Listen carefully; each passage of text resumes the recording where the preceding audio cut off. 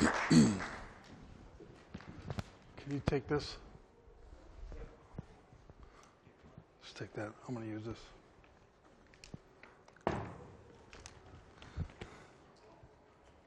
Good morning. How are you? Good. It's good time of worship. Amen. If you would open your Bibles to Psalm 11. Psalm 11.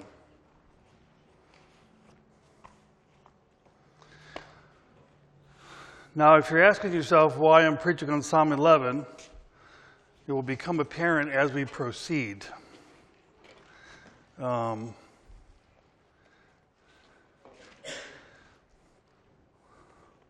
11, verse 1. In the Lord put I my trust. How can you say to my soul, flee as a bird to your mountain? For look, the wicked bend their bow. They make ready their arrow on the string, that they may shoot secretly at the upright in heart. If the foundations are destroyed, what can the righteous do? The Lord is in his holy temple. The Lord's throne is in heaven. His eyes behold, his eyelids test the sons of men. The Lord tests the righteous, but the wicked and the one who loves violence his soul hates.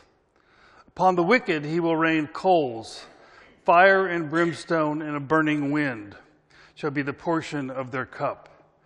For the Lord is righteous, he loves righteousness.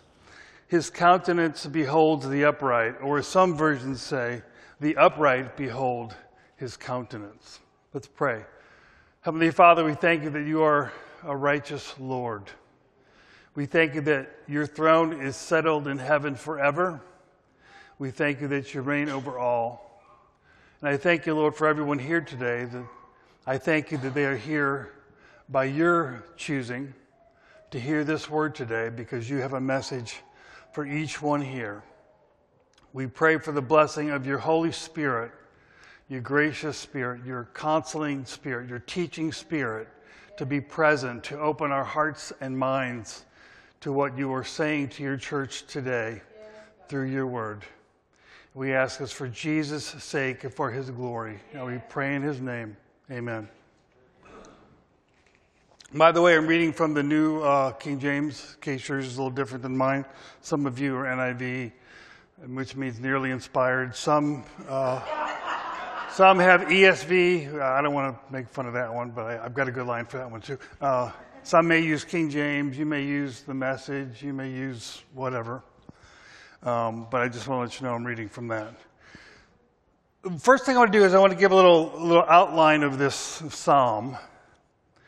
A little background, a little outline of this psalm. And then I want to apply some of the teaching of the psalm to us today. So the bulk of my sermon is really what I would call application or lessons from this psalm. But by way of introduction, or you could say a short part one, I want to talk a little bit about the psalm itself. Now, the psalm is in two parts. The first part of the psalm is verses 1 through 3. The second part of the psalm is verses 4 through 7. And what we have is really a dialogue. In the first the first 3 verses, we have David's counselors giving him advice. Now, I used to think that the first 3 verses were David's enemies speaking to him and taunting him, but the more that I've studied this passage, I believe that what's really happening is that David's counselors are advising him in a time of conflict, strife, and even civil war. Now, some scholars place this psalm at the time of Saul's attack on David, before David took the throne. Others say it was probably written in light of Absalom's rebellion, where his own son rose up against him, tried to kill him and take the throne. Some other scholars say, well, we can't really place where it is. We don't know. I tend to lead toward the second one. I tend to think that this psalm is placed at the time of Absalom's rebellion, when David's son rose up against him, gathered the people against David and against his own father. In the first section, David's counselors say this to him: flee as a bird to the mountain. In other words, things are bad. Let's get the heck out of here. That's what they're saying. Let's run. Let's run. So this is a counsel of fear, right? A counsel of fear. Not a counsel of hope and not a counsel of victory, but a counsel of fear. David, things don't look so good right now for us. We're outnumbered. Absalom has stolen the heart of the people. Let's get out of here. And then they say, they comment on here the wicked in verse 2. He says, for look, the wicked bend their bow. They make ready their arrow on the string, that they may secretly shoot at the upright in heart. In other words, the enemy is formidable. The enemy is ready. As a matter of fact, the enemy already has, they're not just preparing their schemes, they already have the bow drawn, they have the arrow on the string, and they are already aimed right at us, ready to let it go. Now, not only are they saying, let's flee, now is the time to flee, before they let go of the arrow that's aimed right at us. And they say, they add to emphasize their counsel of fear, if the foundations are destroyed, what can the righteous do? What they're really saying is, things are so bad right now, David, that there's nothing we can do. This is a counsel not just of fear, this is a counsel of despair, a counsel of defeat. Things are so bad that there's nothing we can do. The foundation, the word foundation here is critical. Some translations or some commentators would like to translate it pillars. Maybe your translation says that. The pillars of the earth. The idea is that which is supporting everything, the basis of everything, the foundation of society, if you will, is being overturned or is overturned. It is destroyed. Therefore, there's nothing we can do. Hold your place here and look at Psalm 82. We see the same phrase occur. Psalm 82, are you there?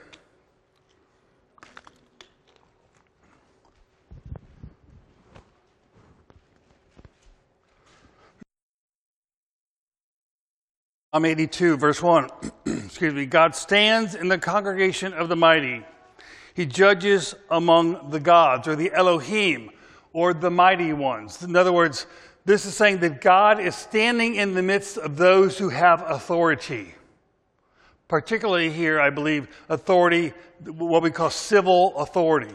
God judges amongst the judges, if you will. He rules amongst the rulers. How long will you judge unjustly and show partiality to the wicked? Is this beginning to sound familiar to you? To anything like maybe today? See why this psalm's so relevant? How long will you judge unjustly and show partiality to the wicked? Defend the poor and fatherless. Do justice to the afflicted and needy. Deliver the poor and needy. Free them from the hand of the wicked. They do not understand, nor do they do not know, nor do they understand. They, and the they here is the mighty ones, the Elohim. They don't know what in the heck they're doing. They don't understand because they walk about in darkness. All the foundations of the earth are unstable. The civil order, the basis of society, is being overturned, is what these texts are saying. Everything that is good is being called evil. Evil is being called good. Darkness is called light. Light is called darkness. So things are so bad, David's counselors say. Our enemy is so formidable. Our enemy is already poised to destroy us. It's time for us to flee. Well, what does David say in response? He says in verse 1, I will put my trust in the Lord. Let's hear more than one amen. Not I will put my trust in my horses or in my chariots or in my army or in my counselors. I will put my trust in the Lord. That is why after he is counseled to flee because the foundations are being destroyed or are destroyed, he says in verse 4, the Lord is in his holy temple. The Lord's throne is in heaven. In other words, I'm not going to make my decision based upon the conditions around me, based upon the strength or readiness of my enemy. I'm going to make my decision based upon who the Lord God is. I will look to the Lord and make my decision. And so what does he say about God? He says 3 things about God, at least 3, you could say more, but at least 3 things about God in this text. In other words, instead of fleeing, David's not going to flee. He's saying, no, because the Lord is in heaven, he's on his throne, because he sees all that is going on, therefore, he's not fleeing. And what does he say about God? He says, God is sovereign. He says, the Lord is in his holy temple. The Lord's throne is in heaven. In other words, the throne here emphasizes God's rulership, or that God is governing the world. Even though we see chaos all around us, although we see enemies all around us, it doesn't mean God is not still sovereign. Amen. God is still in control. He's still on his throne. Hasn't fallen off his throne. He's not wringing his hands in fear. Right? Well, if God's in control, then why in the heck is everything falling apart? Good question, right? Well, the psalmist tells us, because the Lord, verse 5, the Lord tests the righteous. That's why. And we'll talk more about that in a moment. But David looks away from his situation. He looks to his God, Jehovah, who, by the way, is our God. We call him the Father usually, right? The Father of our Lord Jesus Christ. He is sovereign, he's on his throne, but also he's omniscient. His eyes see. And I love this phrase, which seems odd to us, where it says, his eyes behold, in verse 4, his eyelids test the sons of men. What that's talking about, do you ever try to see something more clearly and you squint at it? Right? That's what he's saying. God not only sees, God is squinting like this. He sees it to clarify his vision, if you will, that he's razor focused on what's going on. He knows exactly what is going on. And so the chaos that is happening around David is a test of his faith and the faith of his counselors. So he tests the righteous. He knows what is going on. He knows what's going on with the righteous. He knows what is going on with the wicked. When they draw their bow in secret, guess what? It's not secret to God. He knows exactly what is going on at all times. Amen? But then he says God is righteous. It says, for the Lord is righteous. He loves righteousness. And the upright, or his countenance beholds the upright. The better translation is, the upright behold his countenance. In other words, God is going to do the right thing in this situation. That's what David is saying. As dark as things may seem to us, David has decided not to take the advice of his counselors to flee because of who God is, that he is the sovereign Lord, that he is the omniscient Lord, and that he is the righteous Lord, that he will do the right thing. Amen? So let's talk for a moment about some lessons for us from this psalm, and why I believe it is so timely. Now, the thing about let's talk about the advice that David got. David got true advice, but bad advice. Not true advice, but false advice, but true advice, but bad advice. So there was, what his counselor said, except for flee, was actually true. And the first thing they point out is the wicked, the opposition. And what we learned when we study Scripture is that the wicked hate the righteous. It is not just that David had enemies, but anyone who is righteous has enemies. God's people have enemies. And if you're one of God's people, guess what that means? You have enemies. Now, I know what some of you are thinking, no, I'm such a nice guy. Everybody loves me. Right? Everybody loves me. Well, first of all, let me say this. You have spiritual enemies that hate you and will attempt to do everything in their power to draw you away from Christ. Everything. And if you think Satan and his demons are not formidable, then you are a babe in the faith. Because the power of the enemy is real, and it is strong, and it is formidable. Yes, it is. Okay? That's why David looked to the Lord. He didn't look to his resources. He looked to the Lord's resources. Okay? So we have spiritual enemies.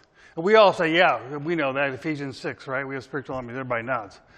But we forget that those spiritual enemies animate people so that we have real enemies. We have real enemies. People that don't like us. And they don't like us for no other reason that we are righteous and they are not. Look at 1 John 3 for a moment. We're going to look at a couple passages. I won't try to jump too much. But I want you to see this. I know for some of you, this is just a novel idea. That someone would actually dislike you.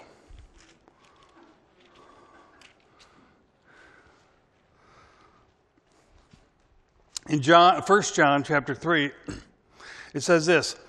In this, verse 10, 1 John 3, verse 10, in this, I'll get it right. In this, the children of God and the children of the devil are manifest. Whoever does not practice righteousness is not of God, nor is he who does not love his brother. For this is the message that you heard from the beginning, that we should love one another. Not as Cain, who was of the wicked one, and murdered his brother. And why did he murder his brother?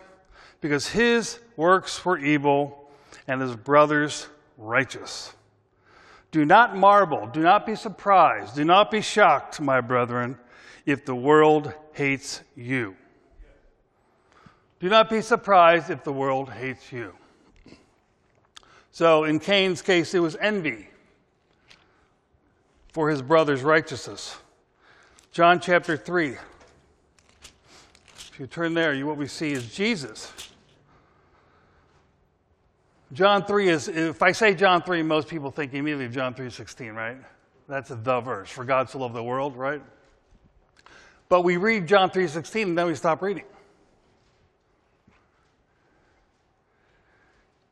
Well, I'll start in 16. He says, for God so loved the world that he gave his only begotten Son, that whoever believes in him should not perish but have everlasting life. Yay, good news. Amen? Amen. God did not send his Son into the world to condemn the world, but that the world through him might be saved. Amen? Good news. We like that. Cheer, cheer. He who believes in him is not condemned. Good stuff. But he who does not believe is condemned already. I'm not sure about that. Because he has not believed in the name of the only begotten Son of God. Why doesn't he believe? And this is the condemnation, that light has come into the world, and men loved darkness rather than light. They loved darkness. They loved sin. They loved perversion rather than light. Because their deeds were evil. For everyone practicing evil hates the light, that his deeds may be, hates light and does not come to the light, lest his deeds should be exposed. In other words, he hates his sin being exposed for sin. He refuses to repent, and therefore he hates the source of the light. Remember that verse where Jesus says, you are the light of the world? uh-oh. If you're light, you're going to be hated. Because evil men hate the light. But he who does the truth, verse 21, comes to the light, that his deeds may be clearly seen. They have been done in God. John 7, verse 7.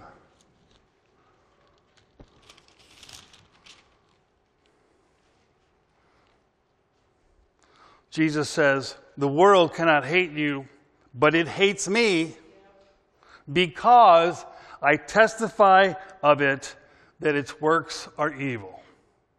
Jesus was hated because he spoke the truth regarding man's moral condition. Jesus called a spade a spade. He called sin, sin. And because he did that, he was hated by those who hated the light, those who did not want to be exposed, those who did not want to repent. John 15, 18.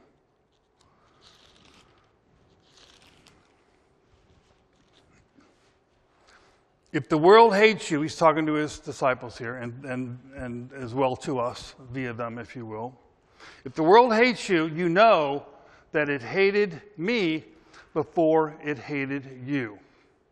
If you were of the world would love its own. Yet because you were not of the world, but I chose you out of the world, therefore the world hates you. Remember the word that I said to you, a servant is not greater than his master. If they persecuted me, they will also persecute you. If they kept my word, they will keep yours also. The servant is not above his master. In the relationship between the Christian and Jesus, who is the servant? I am. Say, I am. I am a servant. Got it. Who is the master? Jesus. Say, Jesus is my master. Okay, let me ask you this. What did they do to Jesus? Excuse me. What did they do? You mean they didn't give him a crown and they didn't give him a throne and they didn't throw parties for him? Gee. Well, guess what? The servant is not above his master. And if we think that we're going to be loved because we're whatever, we're nice, then we are saying that we are above Jesus. We're saying we're the master. And we're not. We're the disciple. The disciple is like his master. How many times have you prayed, Lord, I want to be like you? I want to be like Jesus. I want to be like Jesus. Do we know what we're saying? Do we really understand what that means? I mean, read the Gospels. Look what happened. Look how Jesus was attacked. How his words were distorted by his enemies. How he was slandered. How he was betrayed. And then we talk about his crucifixion because of the physical suffering involved, but all the other things involved, the shame, the reproach, the rejection. Why? He was without sin. It was because he was light. And those who love darkness hate the light. I think for a long time, we, the church, have been kidding ourselves about the animosity that the unregenerate have for the saved. Because we've been fortunate to grow up in a culture which has been permeated by Christianity. And until recently, even though people may have been inwardly hostile, the socially acceptable thing to do was to at least tolerate Christians. But that is quickly changing. Quickly changing. We are living in the midst of a revolution. Some people say a revolution's coming. It's already come. Okay. The Civil War isn't coming. The Civil War is here. It's just at this point, it's in the form of words. And the next step is going to be in the form of a literal war. We are in a time where the foundations are being destroyed. There's no question about it.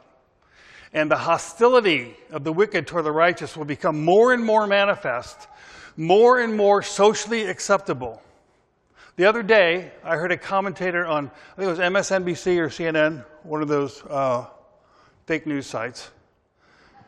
And this person said, the problem in America is Christian nationalism.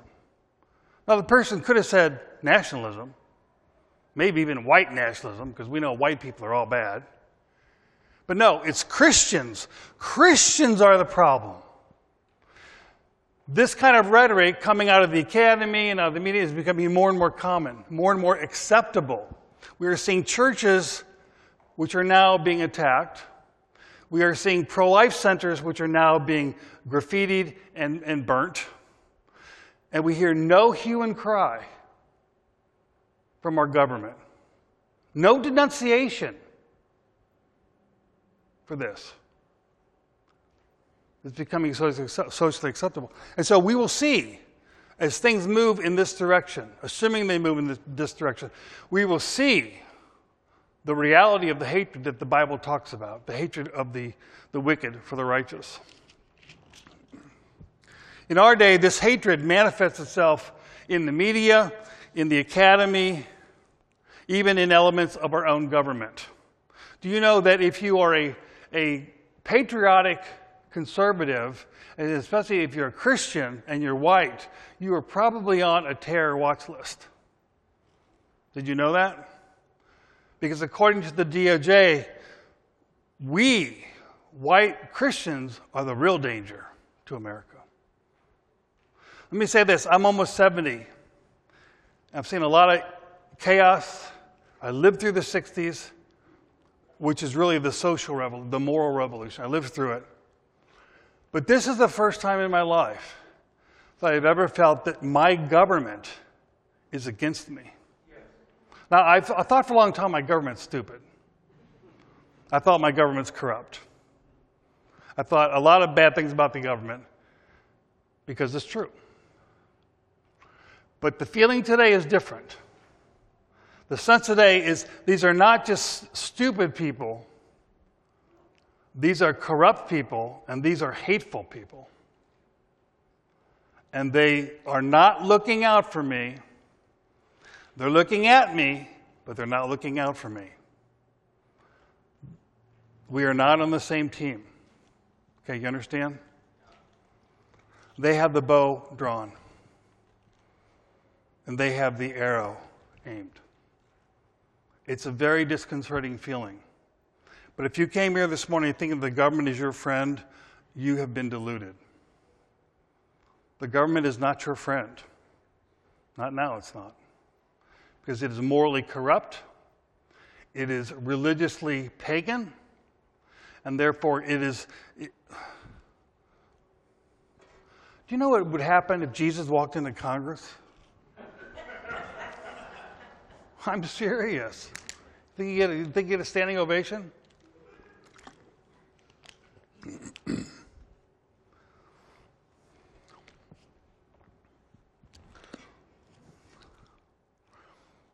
So when David's advisors said, hey, our enemy is ready, they're formidable, this is true advice.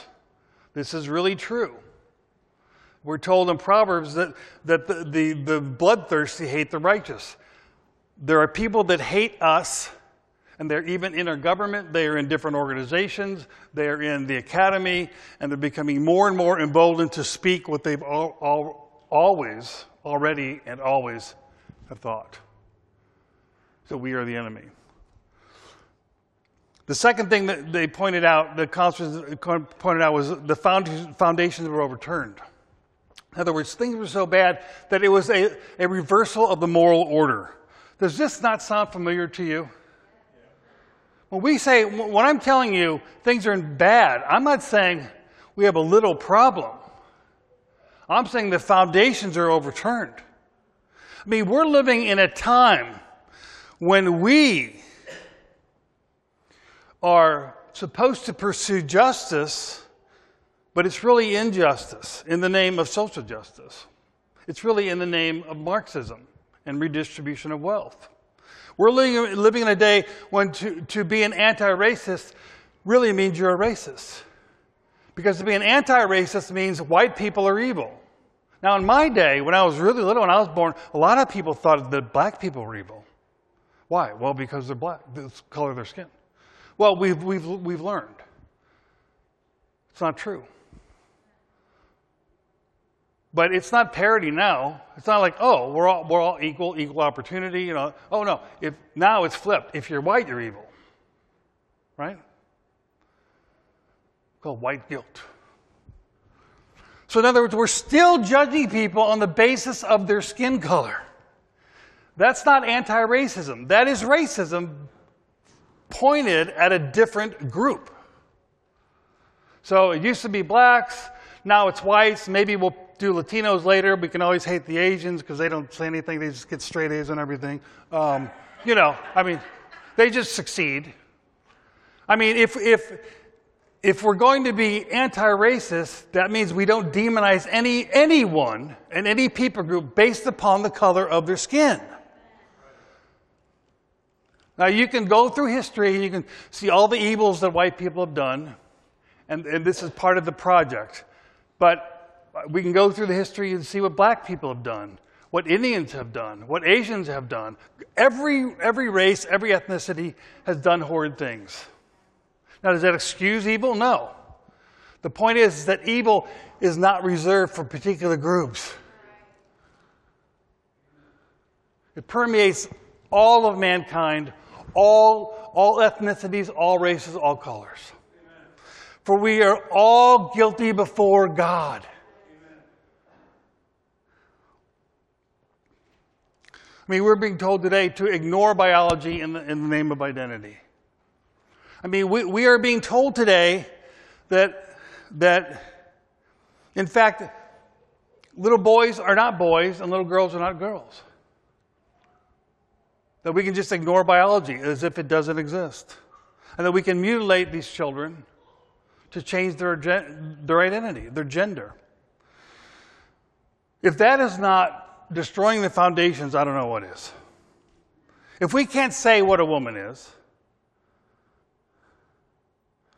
if we cannot tell the difference between a boy or a girl, then truly the foundations are being destroyed.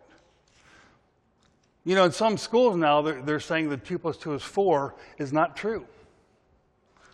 That we can't say dogmatically it's true because that is racist. Okay. What do you say? The foundations are being destroyed. Logic is racist. Reason is racist. Math is racist. Science is racist. Go down the list.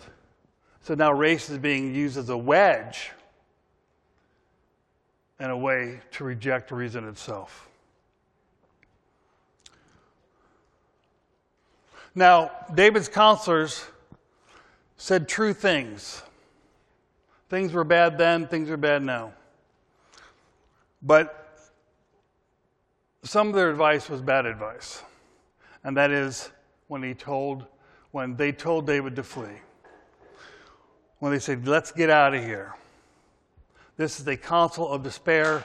It's a counsel of defeat, if you will. It is saying God's enemies are greater than God. But God is greater than his enemies. Amen? Amen. We have many counselors like this today. And many reasons are given to the church to not resist the evil around them. And there's different arguments that are used. Some people say, the pulpit shouldn't talk about politics or talk about race or talk about gender, anything remotely political. We shouldn't do that. Remember, God's kingdom is not of this world. Remember, heaven's your home, not the earth. Remember, evangelism and not culture, that's our mission. And I gave you a list of many, many more things. All of this is bad advice. The Church of Jesus Christ, and that means you if you're a believer, you were called to be salt and light. The function of salt was to halt corruption. They would take salt, big hunks of salt, and they would literally put it on the meat. They would push it into the meat. They wanted to go deep into the meat so the meat wouldn't get rotten. Or they'd have barrels of salt and fluid water, and they would put the meat in so it'd be pickled, if you will. Pickled. So the salt would seep into it, the very middle of it, so it would not rot. So the salt is to halt the corruption. What does the light do? The light exposes darkness, right? Exposes error. It exposes evil. Jesus said that to his church. He said he was the light of the world, but then he looked at his church and said, you are the light of the world. The kingdom thing is a big deal in the church. You can be pre-mill, post-mill, a-mill, pro-mill, whatever mill you want to be. I have my position. But the point I want to make about this, the kingdom discussion is this. Regardless of your position on the millennium, God is still sovereign. Amen. It doesn't alter that fact. God is sovereign now. I mean now. Amen. This moment in time. Okay? Jesus Christ is sitting on the throne of God now, at this moment of time. It's not like in the end times when everything breaks out, all of a sudden Jesus is going to jump on the throne. Oh, I better get control of this. No, now. We're told in 1 Corinthians 15, because of his resurrection, that he's seated on the throne. And that he's going to sit on the throne until he defeats the very last enemy, which is death. Amen. And then he'll offer the kingdom up to God. Jesus Christ is now reigning with his Father. Therefore, we're told in Corinthians to abound in the work of the Lord. What is that? Is it only evangelism? Is it only missions? Is it only being a pastor? No, it is every area of life lived out for the glory of God. Whatever you do, whether you eat or drink, do all to the glory of God. So that means if you're a doctor, you have a sacred calling. If you're a policeman, you have a sacred calling. If you're a politician and a judge, you have a sacred calling. A lawyer has a sacred calling. Engineers, salesmen, stay-at-home moms. I could go down the list. All of them have a sacred calling from God. Whatever you do, do all to the glory of God. The church has separated the secular and the sacred to such a degree that Christian things mean reading your Bible, going to church, tithing, and maybe evangelism or supporting missions. That's it. Everything else is not Christian. So in other words, Jesus is the Lord, but he's a little bitty one. Okay? Little bitty Lord. You know, in the old days, Old Testament times, Roman times, people actually had little idols of their gods. Do you know that? And they'd carry them around. Or they'd have everybody in Rome, they have little altars at home. Some candles, they have little idols. And they'd have a bunch of different gods because of polytheism. Might as well cover them all, right? Just to be safe. And when the church was born, the Romans said, oh, Jesus is fine. You can put Jesus' statue in the Pantheon. You can put Jesus on the altar. But can't be the biggest idol on the altar. And you certainly can't take down the other idols. And the early church was persecuted because not because it said Jesus was Lord or a Lord. They were persecuted because it said Jesus was the Lord of lords. The Lord over all lords. The God of all gods. And this was unacceptable. And many Christians carry around a little Jesus in their mind. Little Jesus idol. And if you put it on the altar of their home, it'd be a little tiny bitty one. And the other idols would be there. The government's a big idol. Education's a big idol. Money's a big idol. Success is those would be big statues. Jesus, a little bitty one. Jesus Christ reigns now. Whether we see it, whether we acknowledge it or not. And we sing songs, and we call Jesus Lord, and we sing songs about him reigning and ruling, don't we? Brothers and sisters, do we believe this? Do we believe what we're professing when we say he is Lord now?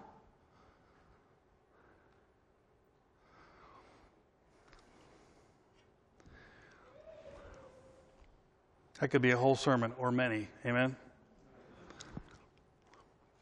We're told that heaven is our home, so don't worry about anything on the earth. I'm going to say something that's going to shock you. Heaven is not our home. Heaven is our destiny. Yes. Listen to me. When the earth was created, and in Genesis, it goes into quite a bit of detail about how God forms everything on the different days and all this long process. And the culmination of that was the creation of Adam and Eve, right? The pinnacle of his creation was what we call man in the plural. He and she. That's the pinnacle of his creation. So when God created mankind, if earth wasn't their home, why did he put them on the earth? Why didn't he just put them in heaven? He put them on the earth with a commission, and he said that man was to cultivate, subdue, have dominion over, and to keep the garden. In other words, man was placed here. In other words, the creation, the world was created for mankind as his home to cultivate and to guard from evil. So one of the things we do is we fight evil. We're supposed to fight evil. That is a pre-Mosaic command. That's a pre-Christian command. It's a sub-Christian command, and yet many Christians do not fight evil. We're not even up to the level of a sub-Christian mandate. We're told in Peter that there will be a great conflagration at the end. It said the heavens will melt and the earth will melt. Everything will be laid bare, or in some verses, everything will burn up. But he doesn't end there. He says there will be a new heaven and a new earth in which dwelleth righteousness. Well, who's going to be on the earth? Nobody? We're all in heaven. Why do you do that? Well, because we're told repeatedly, the meek will inherit the earth. So God's people will be on the earth, but it'll be a new earth. Some will be in heaven. I think we'll go back and forth. I think we'll be like with our new bodies, you know what I'm saying? It's going to be awesome. But the point is that there's so many things that are said which are either false or they're partly true, and they're misconstrued in such a way that the church is disarmed, that the church is encouraged to flee. Either counsels of despair, counsels of defeat. I can tell you this, that if a football team or a baseball team or a hockey team, I've been watching hockey lately because of the Stanley Cup, if they go on the field or the ice convinced they're going to lose, I can guarantee you they're probably going to lose. Right? Coaches don't go in the locker room and say, hey guys, we got a game tonight. We're going to get creamed. Let's go out there and let's get creamed for the home team. No. Hey guys, let's go out there. Let's fight because we're going to win. We're going to win.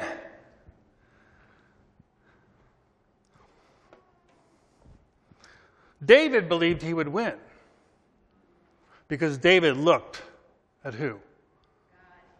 God. He looked to the Lord. A few words about the Lord before we close.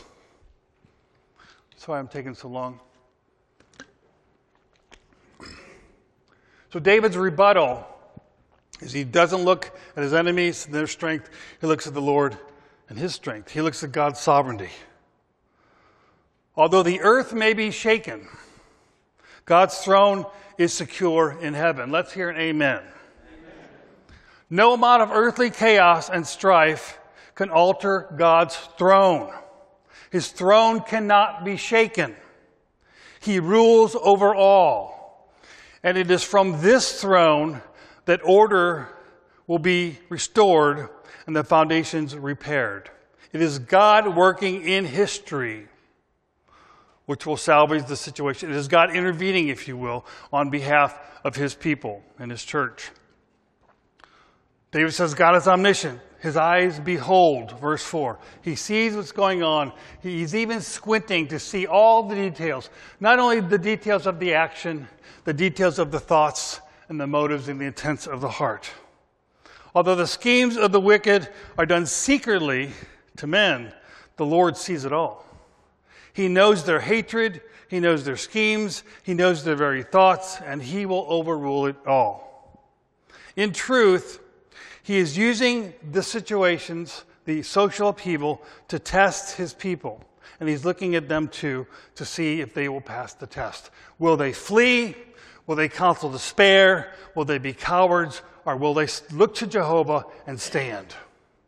That's the question. And how is the church doing? Are we passing the test?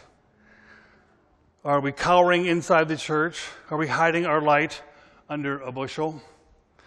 Hate to make you feel guilty, but when's the last time you talked to someone about Jesus? I'll let you answer that for yourself. The only thing I want to say is this, that if we are not part of the solution, we are part of the problem. David then looks, after looking at God's sovereignty and omniscience, he looks at God's righteousness. It says in verse 5, the Lord is righteous. Amen? The Lord is sovereign. Amen. The Lord is omniscient. Amen. The Lord is just and righteous. Amen. And because he is righteous, he hates evil, and he hates those who are evildoers, those who delight in wickedness. And we're told in the Word of God that He will punish the wicked for their sin. He will punish them for their haughty thoughts, their lying tongue, their shedding of innocent blood, their heart that devises wicked plans, their desire and eagerness to join evil, their perjury and deception, deceitfulness, their sowing of discord, and many more sins. Paul says, do you not know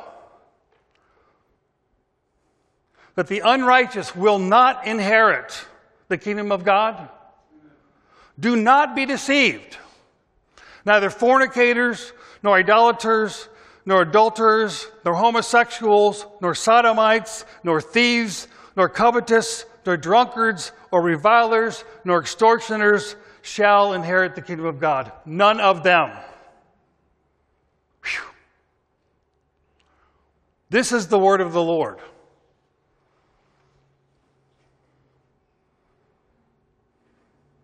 God is righteous, and because He loves righteousness, therefore, He will punish wickedness. Verse 5, the Lord tests the righteous, but the wicked and the one who loves violence his soul hates. And upon the wicked He will rain coals, fire, and brimstone, and a burning wind shall be the portion of their cup. But I want to add in conclusion, because the Lord is righteous, He also loves righteousness. He doesn't just hate evil. He loves righteousness. And He will reward the righteous. Verse 7, for the Lord is righteous. He loves righteousness. And the righteous, or the upright, will behold His countenance.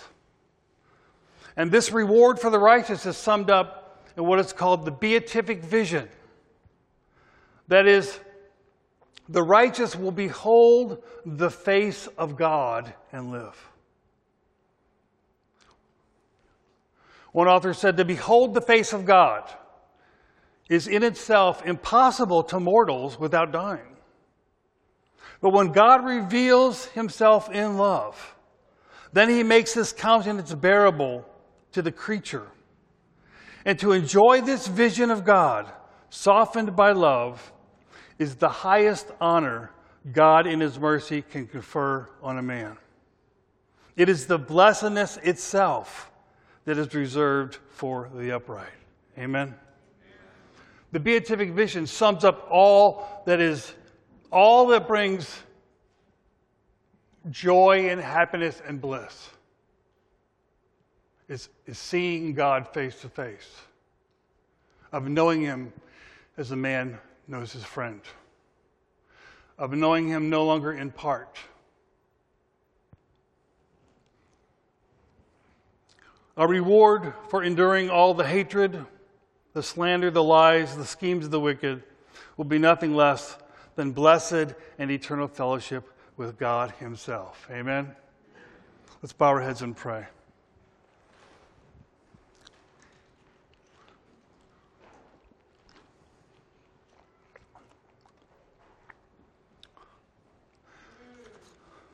As we bow our heads and pray, I want to remind you the Spirit of God is here. And the Spirit is probing your heart and your conscience. Where do you stand with God? Are you one of the wicked or one of the righteous?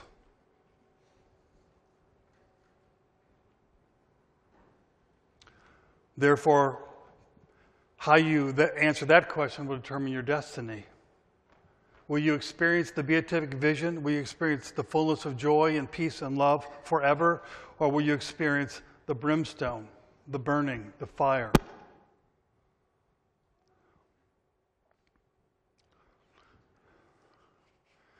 Jesus Christ, the Son of God and very God, came to redeem the wicked. The Word of God tells us that Jesus died for us when we were enemies. That means we hated Him. And maybe you came in here today hating God. Maybe you didn't know it. But the truth is, you do. And you've been resisting Him. You're resisting His Word even now. And I'm calling you to lay down your arms. Because God will win this battle. Every knee will bow. Every will confess that Jesus is Lord. It is only a question of whether you bow as a defeated enemy of God or whether you bow as an honorable friend and loyal subject. But every knee is going to bow. So I implore you at this moment to realize that today is the day of salvation for you. Today is the day that you can call upon the name of Jesus Christ. And the Word of God says that whoever calls upon the name of the Lord Jesus will be saved. Do it now. Call upon Him now, because today is the day of salvation. At some point, the day of salvation will end. There is no second chance. It is appointed unto men once to die, and then the judgment.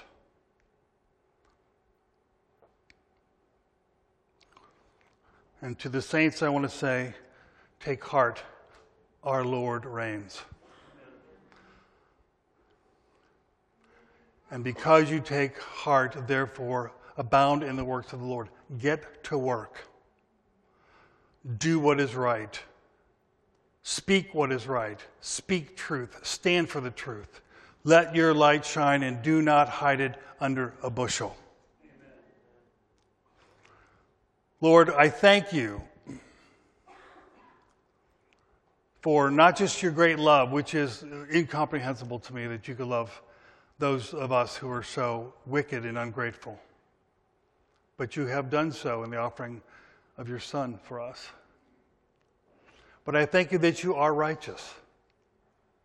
And Lord, although it makes me tremble to meditate upon it, to think what evil really deserves and what evil will get, I thank you that every evil will be called to account.